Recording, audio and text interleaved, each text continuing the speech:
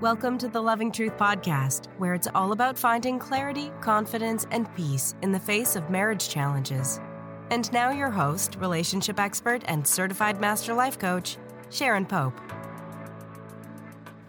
Hello, loves. This is Sharon Pope, and this is The Loving Truth. Oh, I cannot wait to share this topic with you today because it really is one of my favorite things to teach on. And it was such a game changer for me personally and for me professionally. Because when I started to learn about the very real and very pragmatic differences between men and women, it changed the way I viewed my husband. It changed the way I engaged with my husband. And this is going to give you a taste of some of the things that I teach inside my membership. And this knowledge has helped so many women better understand their partners. And I genuinely believe if we can understand one another better, we can be in relationship with one another better, or at least in a healthier way. All right, so if you've ever looked at your husband and you've gotten the little like crow's feet where you're looking at him like, what the heck? Why would you do that? Or you shake your head, or you've ever thought to yourself, is he an idiot? Look, I'm going to tell you, this is going to be so helpful for you today. I sort of teed this up in last week's podcast that almost everyone on the planet genuinely wants to feel understood, particularly by the person that they are in their most intimate relationship with. But very few of us actually want to make the effort to better understand our spouses. Instead, what we do is we try to get them to be like us. Men are trying to get women to be more like them. Stop talking about your feelings so much. Why do we have to dissect every little thing? Why do you want to communicate? What do you want to talk about? Right?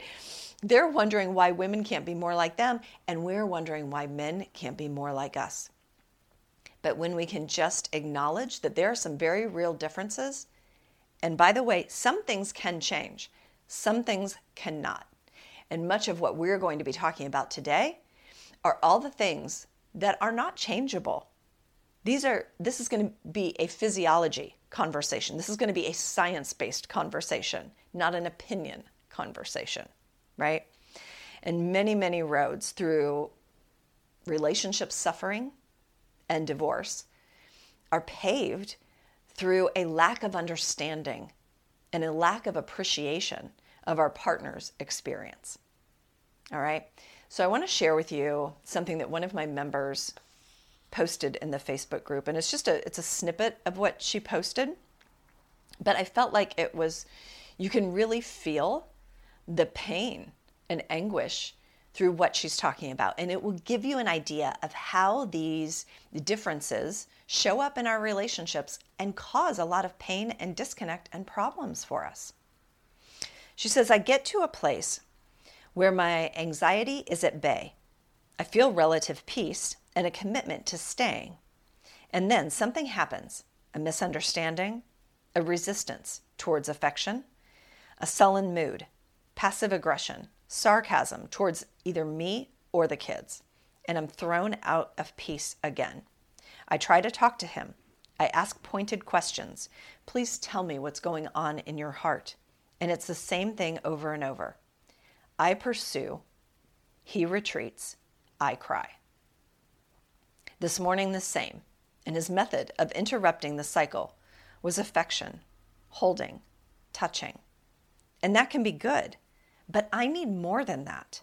What's at the heart of where his anger lies or where his mood lies? It's not my job to fix it, I know. I'm responsible for my feelings, yes, but Sharon, how can I feel good about my marriage when this is the dynamic that's taking place? You can tell just by the way she talks about it, right? I ask, he retreats, I cry. That's what's happening inside of our relationships. And then the way that her husband makes amends is to reach for her for that physical connection. All right, so let's dive into, I'm going to call him like my top 5. I don't know if I've ever ranked them, but these are 5 ways in which men and women are very, very different from one another. And most of this is taken from Louann Brisendine's book, 2 books, The Female Brain and The Male Brain. I loved those books because they're based in fact, they're based in science, but they're meant to help us better understand each other's experience. So the first one I want to share with you is one of the reasons why men and women communicate and function very, very differently. So men have what's called singular focus, which means they generally will focus on one thing at a time. Not 28 things at a time, one thing at a time. And they're going to go deep on that one thing. They're super, super focused on it. Where women have what's called diffuse awareness. Women have more synapses going between the left and right hemispheres of their brain. And that means that we're trying to process, I'm going to be kind here, ladies, 28 things at a time. Right? So we think we are the ultimate multitaskers. So we're spreading ourselves really thin across a lot of different things that we are, I can't say focused because it's not focused, but a lot of different things that we're thinking about, things that we're doing, a lot of the plates that we have spinning simultaneously. So we can think about and process multiple things simultaneously, where men are much more apt to go deep on one thing at a time. So this is why when I go to my husband, let's say he's working on his computer, and I go to him and I try to talk to him about something, like let's say, hey, when should we go see the grandbabies? Or I just got a text from my dad and here's what's going on. He's like, and he's not hearing me. And I can ask him about it later and he won't remember the details. He might remember me saying something, but he won't remember the details of what I said. That's because he's not processing 2 things at once, which actually the whole multitasking thing, it's not really productive. Like I know we think we run circles around men because we can do 28 things at once, but that means we're not doing any of them with any kind of real depth or presence. We're just spreading ourselves thin across lots of different things. So everyone gets a piece of us, including ourselves. Where men can go really deep on one thing. So I know now that when I want my husband's attention on something that's really important, I have to get his attention. And when he's in the middle of something else is probably not the best time for me to try to get his attention on something that's really important for me to talk with him about, right? The other thing that will happen is that women can take a problem and talk their way through to a solution, factoring in a bunch of different variables. Right? Like let's say that you're double booked for Saturday afternoon. There's all these different things going on across the family and you're trying to figure it all out. So that is the problem. We're double booked. There's too many things to do. There's not enough time. And you're talking with your spouse about it. You can factor in, well, what does your mother-in-law want you to do? What do the kids want to do? What would be, what would your husband most enjoy? And what do you want to do? You can factor in all of those things and the timing and the distance to which you have to travel. And can you work it out to be in multiple places on the same day? You're going to factor all that in to come to a conclusion, and you can talk your way through all that. The way that women often process problems is by speaking our way through it, by talking with someone to find our way through it.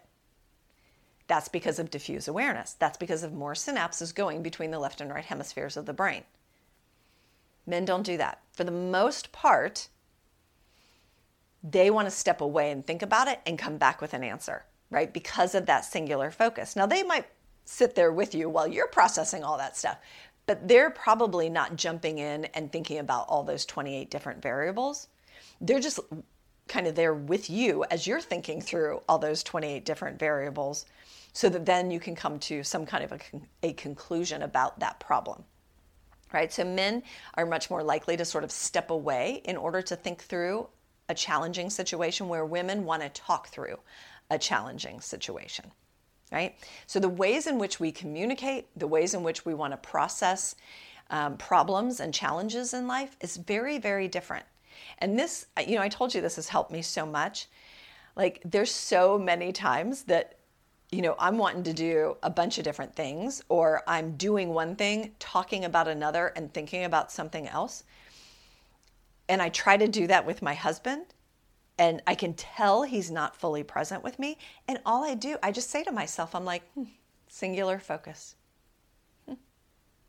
Like, wouldn't it be lovely? Like, I would love a day, one day, of where everything I do, I'm just completely present for that one thing at a time.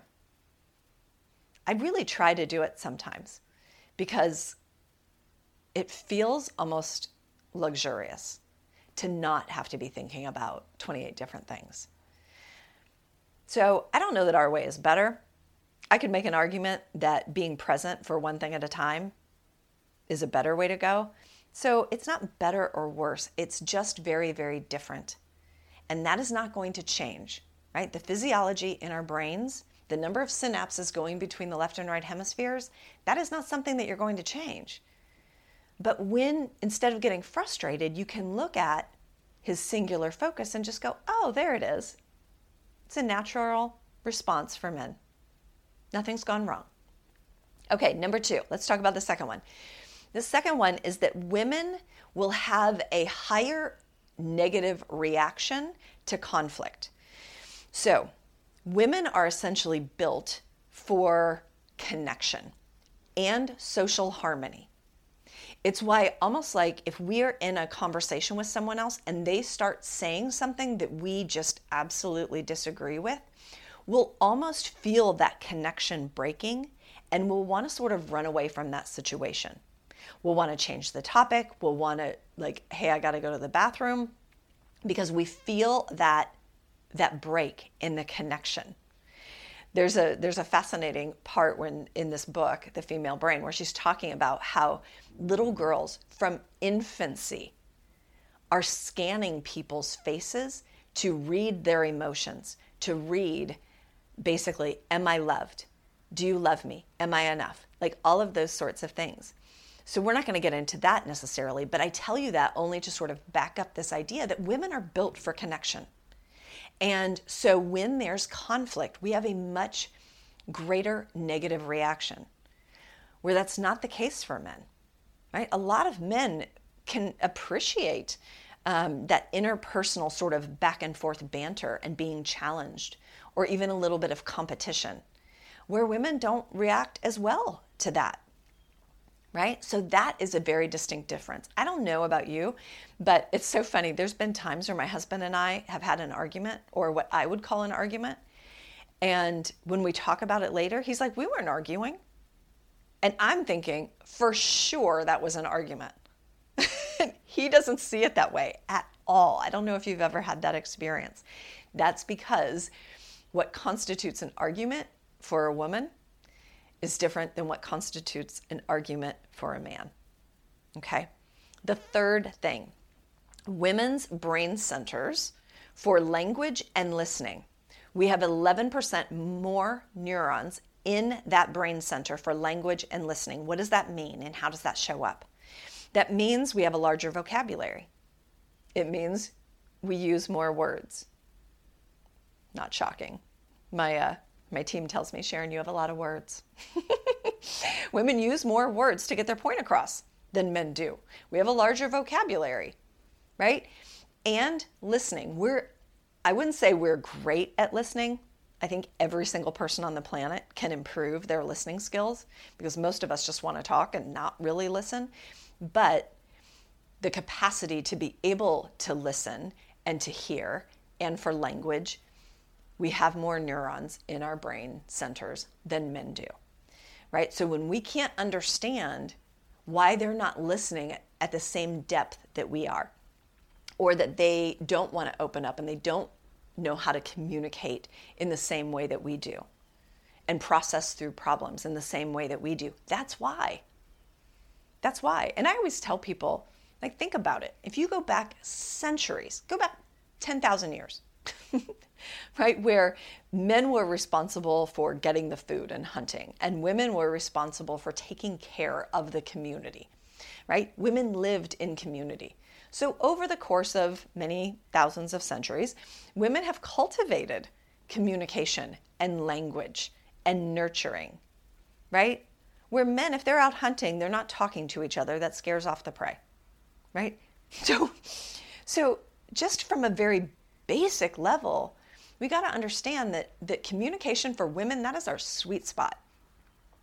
And frankly, that's why we want our men to be more like us, because that's where we thrive. That's our comfort zone. That's how we process things. That's how we feel connected to you, is through communication. But that's not necessarily the case for men. Men don't connect through communication. I bet you can guess how most men connect. Okay, number 4, the hub of emotion and memory formation which is the hippocampus inside the brain, is larger for the female brain than the male brain. And so what does that mean? That means that we are better at expressing our emotions. We are better at understanding other people's emotions. We have more empathy for other people's experiences.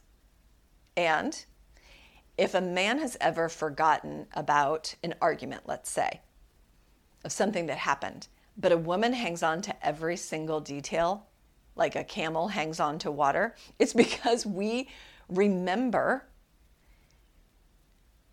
the details of emotional situations. So the hippocampus, which again is responsible for emotion and memory, is larger in women.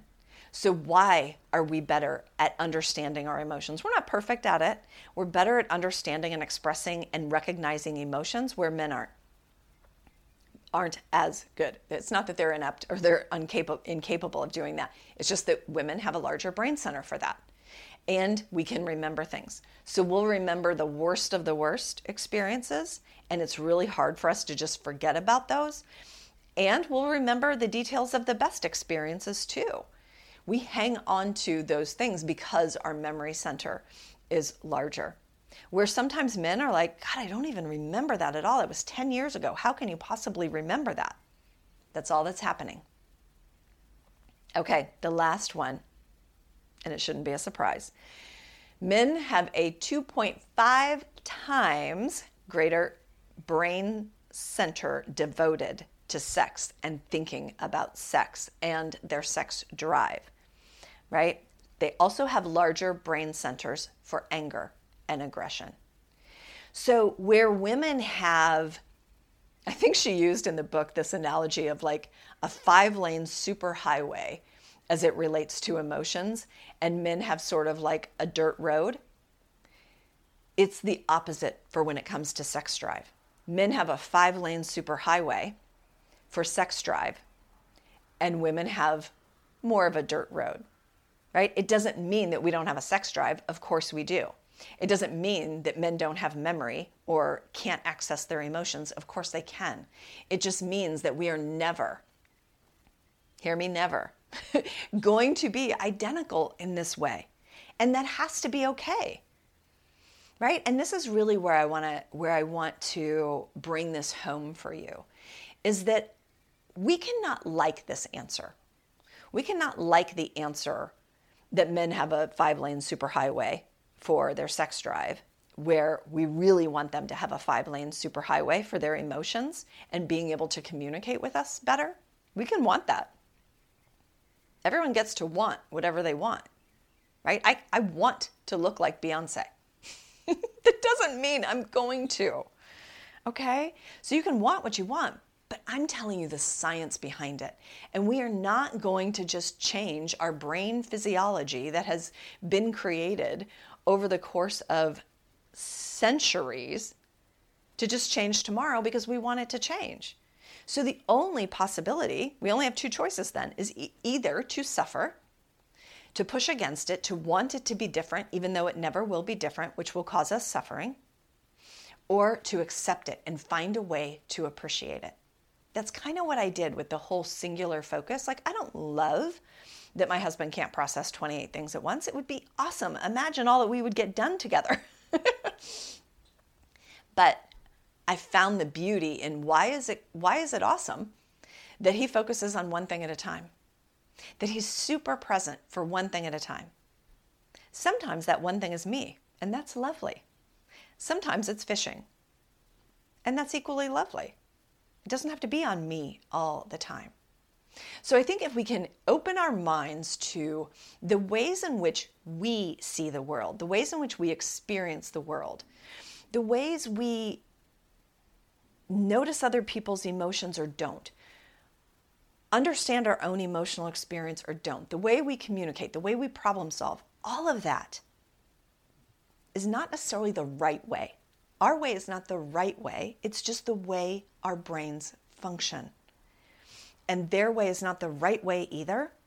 It's the way the male brain functions, right? So instead of suffering, I hope you will find a way to make peace with some of these things so that when they show up inside your relationship, you don't judge it and you don't push it away and you don't use it as a reason to create real problems and disconnection in your relationship, but rather just another way to better understand one another.